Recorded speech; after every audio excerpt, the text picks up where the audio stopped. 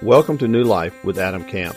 This podcast is a ministry of Rosemont Baptist Church in LaGrange, Georgia. Please visit us on the web at rosemontchurch.org. Enjoy the podcast.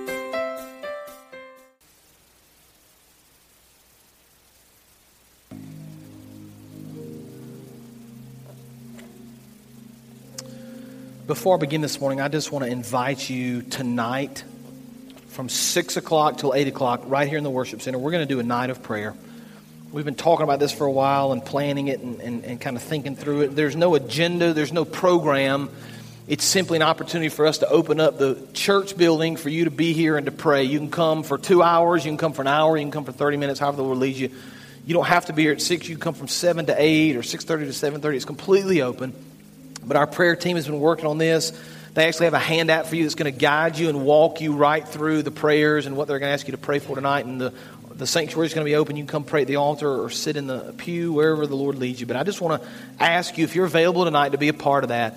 Because we're never going to continue to march forward and do the things the Lord's called us to do without prayer. We just can't.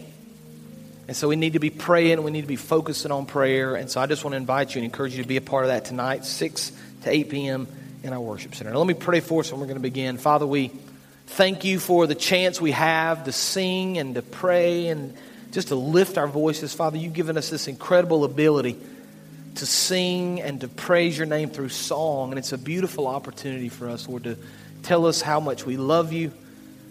Lord, to acknowledge your presence and your power in our lives. And so I just thank you for that chance that you give us every Sunday morning as a body of Christ to come together, to knit our hearts together in worship. And Lord, we turn our attention now as we continue to worship you to your word. And we open the truth of your word, Father. I pray you just impress upon our hearts the importance of what this means. Lord, the importance of what your word in our life means, that it is absolute truth. There's no truth above your word, Father. And we should study your word and love your word and live our lives according to your word. And so I pray that as we study it this morning, through the power of the Spirit, we could be transformed more into the image of your Son, Jesus Christ. It's in his name we pray. Amen. Take your Bibles, open to Genesis chapter 22. Genesis 22. We are continuing our study this morning through the book of Genesis, sermon series that we've entitled In the Beginning. And let me just thank Jason for preaching last week. The beauty of podcasts is I can listen to what he says and critique him when I get back. No, I'm just kidding. He did a great job. I was pleased with the way he handled that text last week. I thought he did a really nice job. And let me just say this. I've said this before, but this church is blessed with an incredible staff. We've got an amazing group of people that, first of all, love the Lord. And that's not always a gimme. They love the Lord. They serve the Lord. They're dedicated to this church and to what this church means. And they work very hard for you and to make the gospel known. And so it's a joy to work with these folks day in and day out. And I'm just thankful for them. We're going to continue our study today, Genesis chapter 22. We've systematically worked through every chapter in the book of Genesis. We've talked about Abraham. We've talked about Lot more recently. Last week, of course, you studied the birth of Isaac. And it's at this point in our study in Genesis chapter 22 that we arrive at this place of kind of decision and a difficult crossroad for Abraham. Because he's going to be asked to do something in our minds, and for those of you that may not be familiar with this text, something almost unbelievable. But we're going to read through it, we're going to work through it, and we're going to see truth that we can not only take from this scripture and from this Old Testament story, but truth we can begin to apply to our lives. So Genesis chapter 22, we're going to start by looking at the first 2 verses, and we'll work our way through this chapter. We have these on the screen. You can read along with us in your Bible if you'd like. Genesis chapter 22, verse 1. Sometime later, now scholars debate about how long that was. I didn't know this until my study this week, but there are some Jewish traditions that believe that Isaac was almost 40 years old when this happened. Most scholars argue he was probably a young teenager. So we're looking at 12 to 13 to 15 years after the birth of Isaac. So between Genesis 21 and 22, sometime later, at least a decade, God tested Abraham. If you're taking notes, you ought to underline or circle that word tested. And he said to him, Abraham, here I am, he replied. Now verse 2. Then God said, take your son, your only son Isaac, whom you love, and go to the region of Moriah. Sacrifice him there as a burnt offering on one of the mountains that I will tell you about. Now let's stop there for just a second, and I want to pause because I want you to do something. I want just for a second for you to consider your own children. Many of us in this room have children. Maybe you've got grandchildren or maybe a niece or a nephew. I want you just for a second to consider your children, and I want you to consider what it must have been like to be Abraham, because I want, as best as possible, I want to kind of walk through this process. I want to walk through this study in this chapter with at least some sort of an emotional understanding of what it must have been like. That's impossible for us to fully understand. We'll never really be there. But if you've got a child, a son, maybe a young son like Isaac, I want you as best you can to consider how incredibly difficult this would have been for Abraham. Unthinkable, unimaginable. How could we ever consider giving our child like this, physically sacrificing our child because the Lord called us to do it? But as we understand and begin to work through this process, I think the things that we can learn and begin to apply to our lives as we're called to difficult circumstances. So there's some truth I want you to see here. The first truth is this. I'll put it on the screen, number one. Sometimes God places us in very difficult situations to test and strengthen our faith. Sometimes God places us in very difficult situations to test and strengthen our faith. Let me draw your attention back to Genesis chapter 12. You don't have to flip there, but I want you to remember this is the first calling that the Lord placed upon Abraham. Genesis chapter 12, verse 1. I want you to listen to the text. The Lord said to Abraham, "Go from your country, your people, and your father's household to the land I will show you." So there's kind of two components here. The Lord says to Abraham, I want you to go to the land I'm going to show you.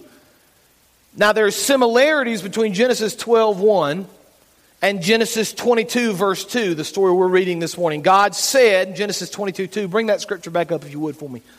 Genesis chapter 22, verse 2, God said, "Take your son, your only son whom you love, Isaac, and go to the region of Moriah, sacrifice him there as a burnt offering on a mountain I will show you." So we see kind of the same idea. Go to this place that I'm going to show you, or I'm going to tell you about, right? There's similarities between Genesis 12:1 and Genesis 22, verse 2. Now most scholars believe that Abraham would have made this connection. They would have understood that when the Lord called Abraham in the manner that he did, based on the way the Hebrew is written, that Abraham would have connected this calling in Genesis 22 to the original calling in Genesis 12. In fact, one scholar said it like this: Abraham could not have missed the connection being made. Bells are going off in Abraham's mind. God is clearly reminding him of his promise of blessing in Genesis chapter 12, even while he's being commanded to do what seems to be utterly opposed to that promise. In other words, Abraham not only understood this calling, but he understood this calling in Genesis chapter 22 was a big deal. It was in some way related to his calling in Genesis chapter 12. And we understand the connection here because it's through the son that descendants will one day come. It's through the son that the nations will one day come. It's through the son eventually that the line of the Messiah will one day come. And so Abraham begins to understand this is a big deal the Lord's calling me to do. This is not only a big deal in my life now, but this relates to my original calling, which would have been decades before. Now, it's just a few chapters in Genesis, but decades before, and it relates to the calling the Lord's placed on my life moving forward. Now, we get a little bit of a sense of how important this is because verse 1 tells us that God tested Abraham. Now I ask you in your notes, if you're taking notes, to underline that word or circle that word, because some people kind of have this idea.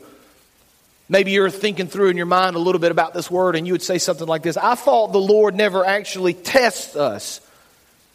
In fact, some of you would say, I thought the Bible says that the Lord doesn't actually test us. What the Bible actually says in James is that the Lord doesn't test us with evil. So in other words, if you're tempted with sin, if you're tempted to do something against the Lord, if you're tempted to make some sort of a mistake, and that's a temptation and a trial you're going through, that's not of the Lord, that's of the enemy. See, the devil's going to tempt you because he wants to trick you and destroy you. The Lord, however, will test us because he wants to deepen our faith and strengthen our walk with him. Now, Exodus chapter 16, you don't have to flip there, but it gives us a kind of a clear picture of exactly why the Lord tests us. After the children of Israel, if you were to continue to study through Genesis and Exodus, they've been removed from Egypt. They're walking through the wilderness. They're in the desert, and the Lord gives them every day food for them to eat. In fact, the word the Bible uses manna from heaven. He literally lays it out on the ground and they go find it. But He tests them because He only gives them enough for a day. And if they pick up more and try to store it, it rots. And so the Bible tells us in Exodus 16 verse 4, the Lord is speaking to Moses, I will rain down my bread from heaven for you. The people are to go out each day and gather enough for that day. In this way, this is the Lord speaking, I will test them and see whether they will follow my instructions. See, the Lord tests us because He wants to see if we're willing to obey. My family had the opportunity last week to go to Florida. And when I go to Florida, I've got one goal in mind. I want to do absolutely nothing for a week. That's what I want to do. That's my goal. That's most people's goal on vacation, right? I want to sit and relax and not have to think about anything, maybe read a few books. And so we went to the beach one day and we were sitting on the beach relaxing. Weather was nice, the water was beautiful, the kids were playing, and we struck up a conversation with a lady that was sitting next to us. They had moved down from New York and had loved the area and had decided to settle there. And as we started talking to her, she told us that her husband was an Iron Man. I was like, with the suit, that's what I was thinking. No, not that kind of Iron Man. He does the races, right? He goes and he does these long-term races. And I looked it up because I didn't really know all the numbers. Here's what an Iron Man looks like. He swims 2.4 miles. Now, it swims 2.4 miles now. That's a long way to swim. He gets up out of the water. He jumps on a bike. He bikes for 112 miles. He finishes his bicycle ride. He gets off the bike and he immediately runs a marathon, 26.2 miles. Unbelievable. Have you ever seen these things? It's just excruciating. I mean, the ability of these people to finish a full triathlon like this, an Ironman triathlon, is incredible. But I watched him one day. He was always out in the water. He had a little boat he was in. And one day we noticed, and he was out swimming in the water. And he was out a couple of 100 yards, and his wife had one of those little, the little flatboard boats that you sit on, and you kind of know she was rolling all the way. And for about an hour, this dude just swam. That's all he did.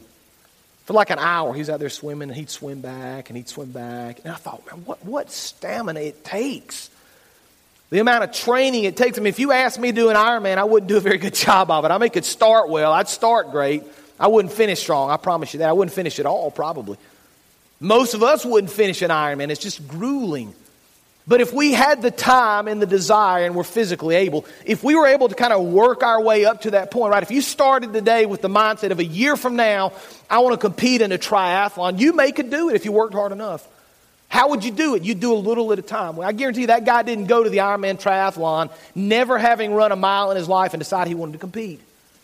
He started with short little steps, didn't he? What he learned is important to our understanding of the text this morning. What he learned was that as he tested his muscles and put them in very difficult situations, they got stronger, didn't they? And they gained more endurance.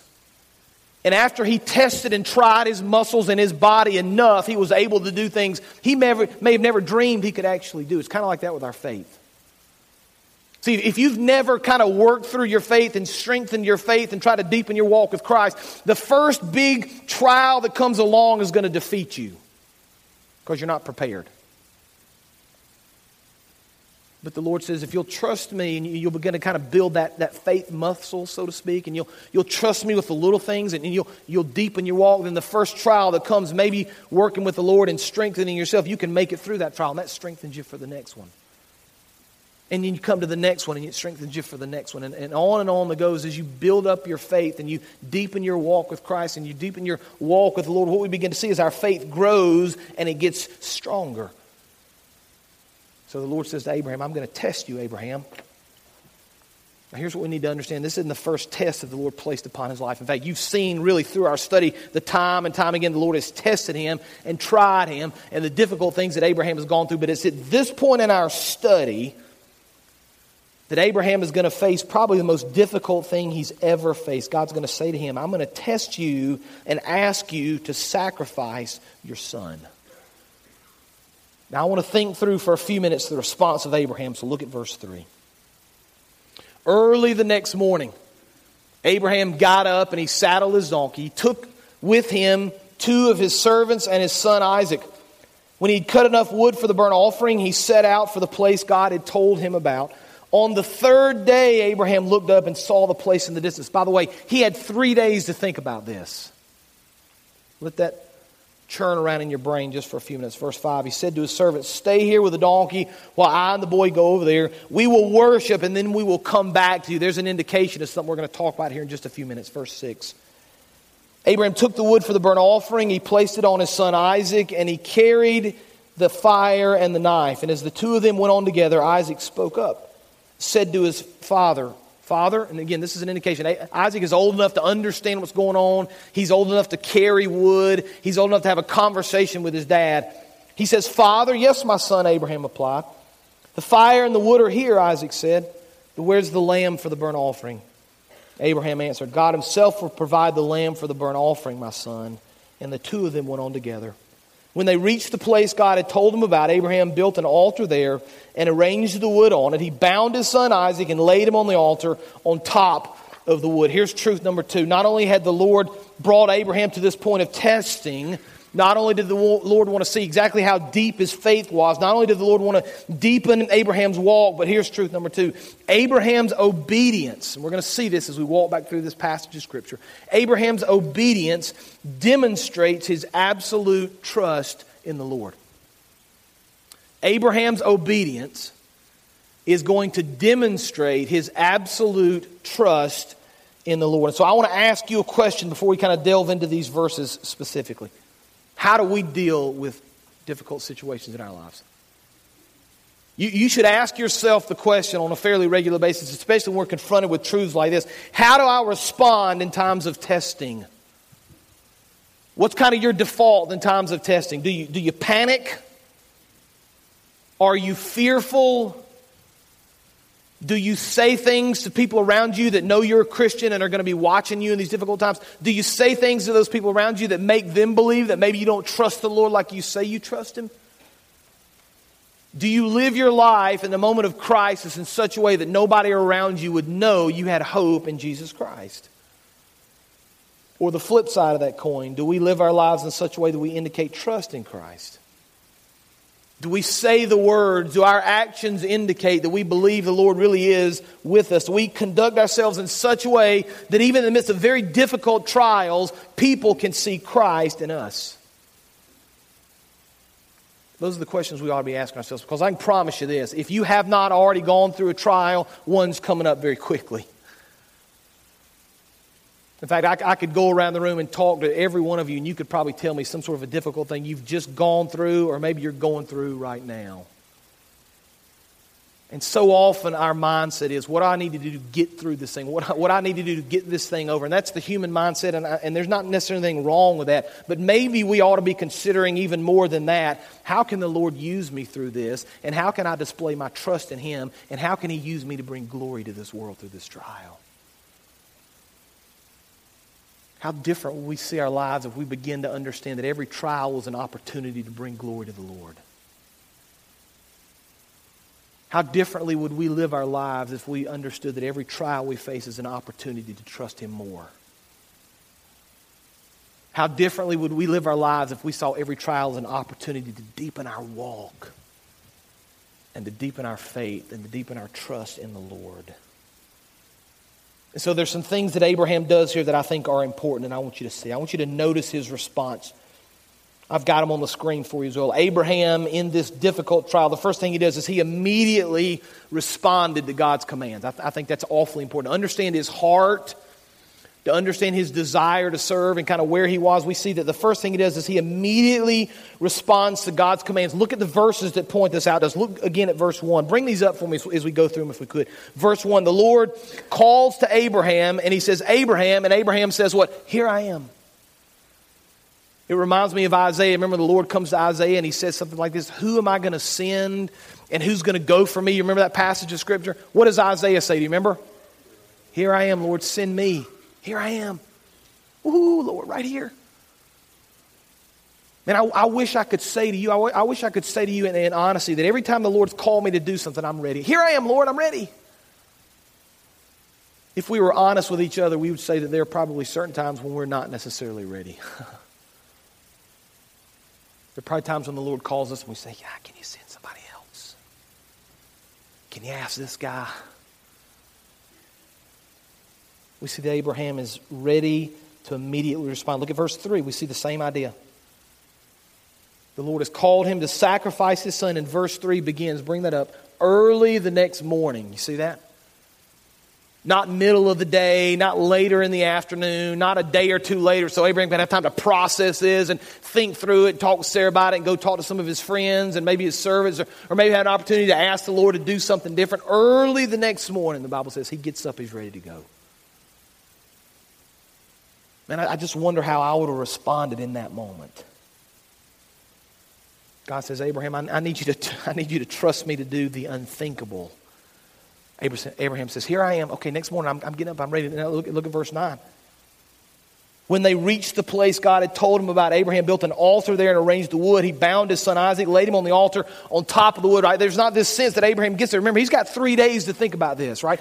He's literally traveling 3 days with this going through his mind. Again, Lord, what did you call me to do? Why am I doing this? 3 days he gets to process this. He arrives at this place, and I can just imagine he gets to the top, right? And he's kind of waiting to the last minute. He's kind of putting this off, and he gets to the top, and I can just imagine him going, okay, Lord, I just can't do this. I just don't know that I can do this, Father. I don't have the faith. I don't have the ability. The Bible doesn't say he does that. Instead, he immediately, when he gets there, he reaches the top, and he builds the altar. He arranges the wood. He prepares his son. There's this sense of immediacy. He's responding to the Lord's commands. When the Lord commands him to go, he goes. There's so much to be learned just there. What if every believer responded immediately to the things of the Lord? How different would our world be? But it's not just that he responded immediately. Here's the second thing. He realizes that God has a purpose for testing. We need to realize that God has a purpose for our testing. Right? God doesn't just test us because he wants to be mean. God doesn't test us because he wants to see us squirm. God doesn't test us so he can kind of sit up there and laugh at us. God has a very specific reason in testing us. He wants to make sure that we trust him and we obey him enough so he can accomplish things through us. One writer said it like this: every test God brings into your life is an opportunity for you to shine and advance to another spiritual grade level. I think that's a neat way of thinking about it. You can imagine it like this. This is kind of a simplified illustration, but imagine your life is like a series of doors. And the Lord says, I want you to walk through that door right there. And you say, but Lord, that door requires me to trust you a little more than I've trusted you. And there's some trials that go along with that door, Father. That's going to be a difficult place for you to walk, and I just don't know if I can do it. And the Lord says, I want you to walk through that door. And I'll strengthen you as you do it. You say, okay, Father, I trust you. I'm going to walk through the door. And as you walk through that door, what you begin to see is not only is the Lord going to strengthen you and give you the ability to walk through the door, but when you walk through the door, he's got other doors for you to accomplish. Now there's something else. You were faithful in this small thing, Christian. You trusted me during this trial. You followed me. It wasn't easy. It wasn't maybe the way that you planned it out, but you trusted me. You walked through the door, and I've got something else for you I want you to accomplish. And our life becomes a series of trusting the Lord and him using us in more ways, and trusting him using us even again, and trusting him, and he uses us even in bigger ways. And it's this sense that we're growing in our walk, we're growing in our faith, and we see that when the Lord tests us, he does it for a purpose. But here's the third thing Abraham understands that we need to understand. Testing very simply grows our faith and then leads to obedience. If God tests you, he's going to ask you to actually do something. And Abraham's obedience very simply was based on his faith. Look again at verse 5. This is just a fascinating comment he makes to me. And there's all kind of debate, and people don't know exactly sure, and there's discussion about why he says it. But look at verse 5. So he gets to the mountain. He's been traveling for 3 days. He's had all this time to think about it, to change his mind, all the doubt that would have maybe come into my mind. He gets there in verse 5 and he says to his servants, stay here, right? In other words, I don't need you guys with me. Keep the donkey here. And most scholars believe because the mountain was too rough even for the donkey to make it. So he says, stay here while I and the boy go over there. We will worship. And then what's that next word? Say it. Just say it. Everybody say it. We will come back. Isn't that amazing? I mean, Abraham doesn't say, listen, we're going to go and I don't know what's going to happen. It's probably just going to be me coming back. Or I don't know what the Lord's going to do. I'm not sure what he's going to say. I'm not sure how this is going to play out. But he says just emphatically, we're going to worship and then we're going to come back. Me and this boy, me and my son. There's this sense of absolute faith that leads to absolute obedience. I mean, Abraham had to have something in him to understand the Lord is who he says he is. He promises to use me. He promises to use my son. And so I don't know what all this means, God, but I trust you enough that when I go up on that mountain and do whatever you ask me to do, he and I are going to come back together. It's a sense of his absolute trust and his absolute faith. James 1 says this. Some of you know this verse. Consider it pure joy, my brothers and sisters, whenever you face trials of many kinds. Isn't that amazing? Isn't that backwards from what the human standpoint would say? James says, listen, it's a good thing. You should be happy and joyful when you go through trials. Why? Because you know that the testing of your faith produces perseverance. Let perseverance finish its work so you may be mature and complete, not lacking anything. See, our faith leads to obedience. When we have faith in the Lord and when we obey Him, He uses us to accomplish incredible things. Now, I believe something. I want to say something. I think you need to use it to kind of test where you are in your walk with Christ. The level to which you are willing to trust and follow the Lord is the clearest indication of the depth of your faith. The level to which you are willing to trust and follow the Lord is the clearest indication of the depth of your faith. If you want to understand what it's like to follow Him to the uttermost parts of the earth and deepen your faith and trust Him and go when He sends you. Now verse 10.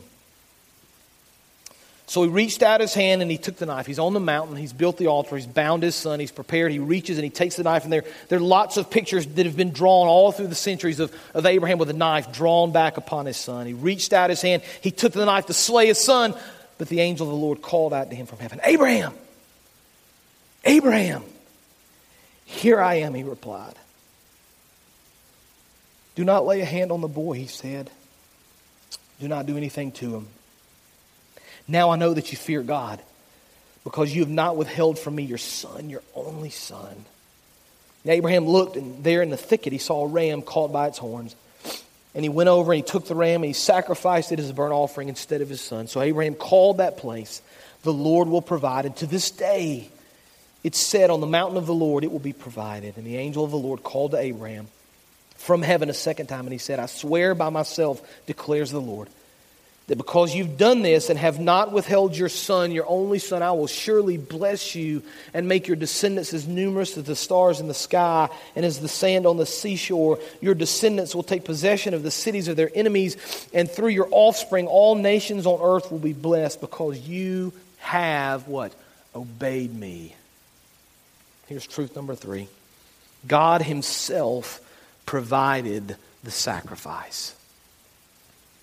God provided the sacrifice. Now, it's interesting to me because in this discussion of what the Lord called him to do, there's all sorts of questions people have asked about, and books have been written about this idea. How could God call a man to sacrifice his son?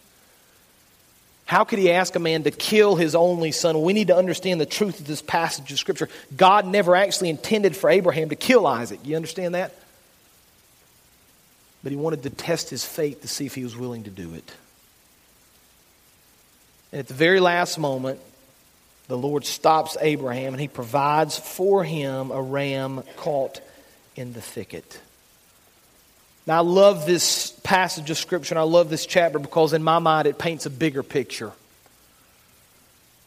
We understand the account of Abraham. We understand about Isaac. We understand about the promise. We've been studying this for weeks now and kind of building up to this point of the birth of Isaac. We understand Messiah will one day come. And so we understand kind of this picture. We understand what's happening in the book of Genesis. But I'll argue that there is a bigger picture at play here. We studied several weeks ago in Genesis chapter 3 after Adam and Eve had sinned. And the Lord came to Adam and Eve and told them the punishment that would be upon them. And then the Lord speaks to Satan and he gives him this very interesting phrase in Genesis 3:15. Here's what the Lord says to the enemy.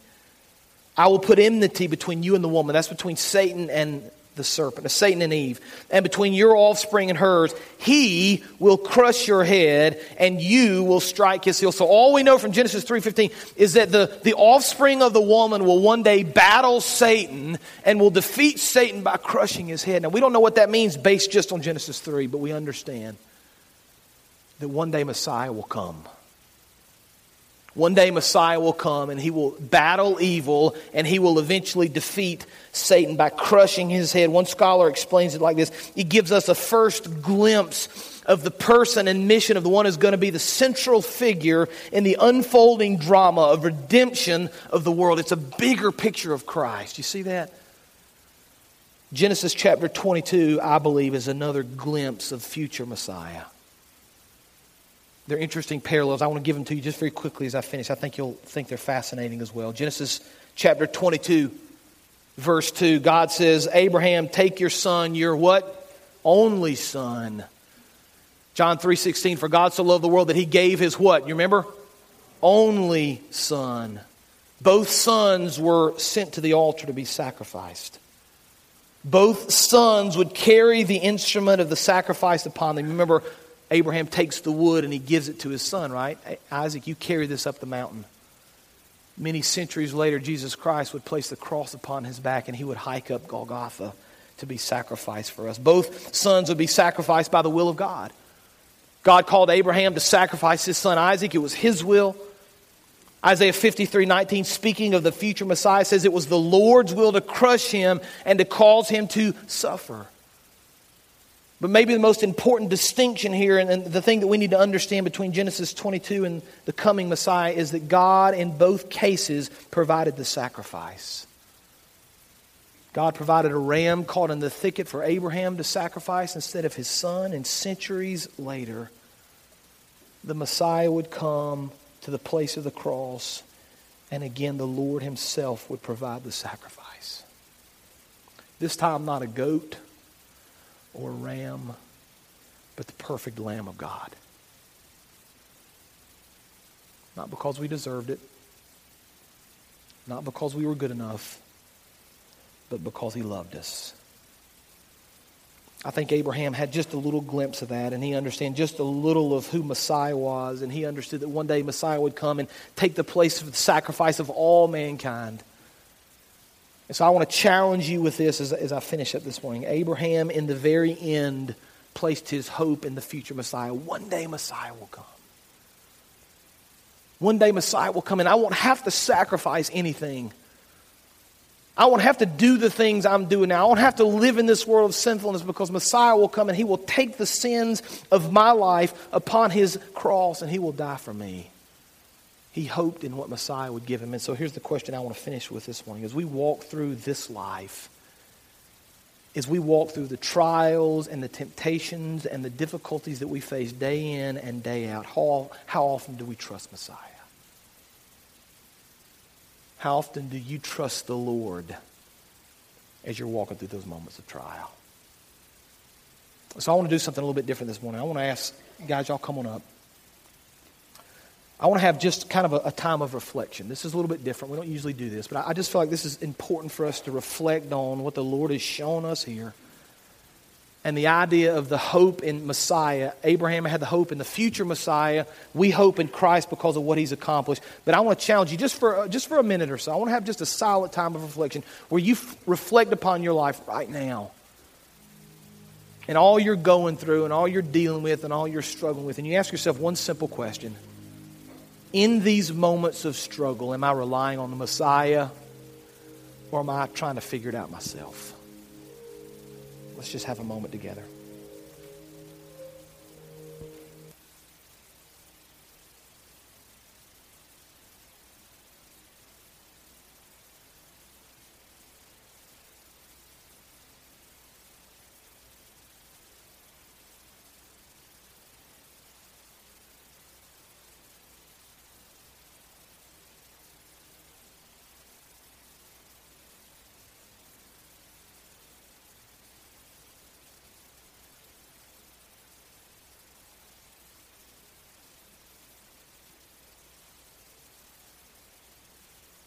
Father, we love you and serve you.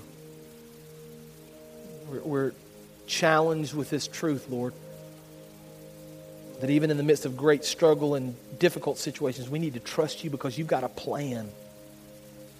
You've made a promise to us all, Lord, that through Christ we can be reconciled back to you.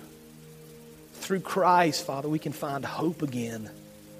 Through Christ, even in the midst of the greatest struggles any of us will ever face, there is hope.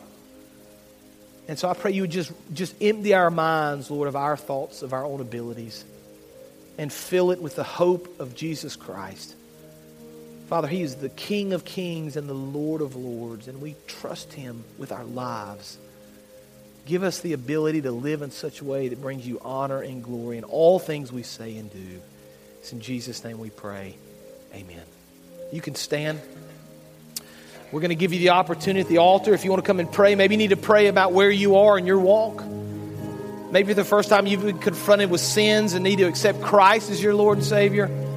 Maybe you need to join the church, but this is your time to respond. You come as we sing.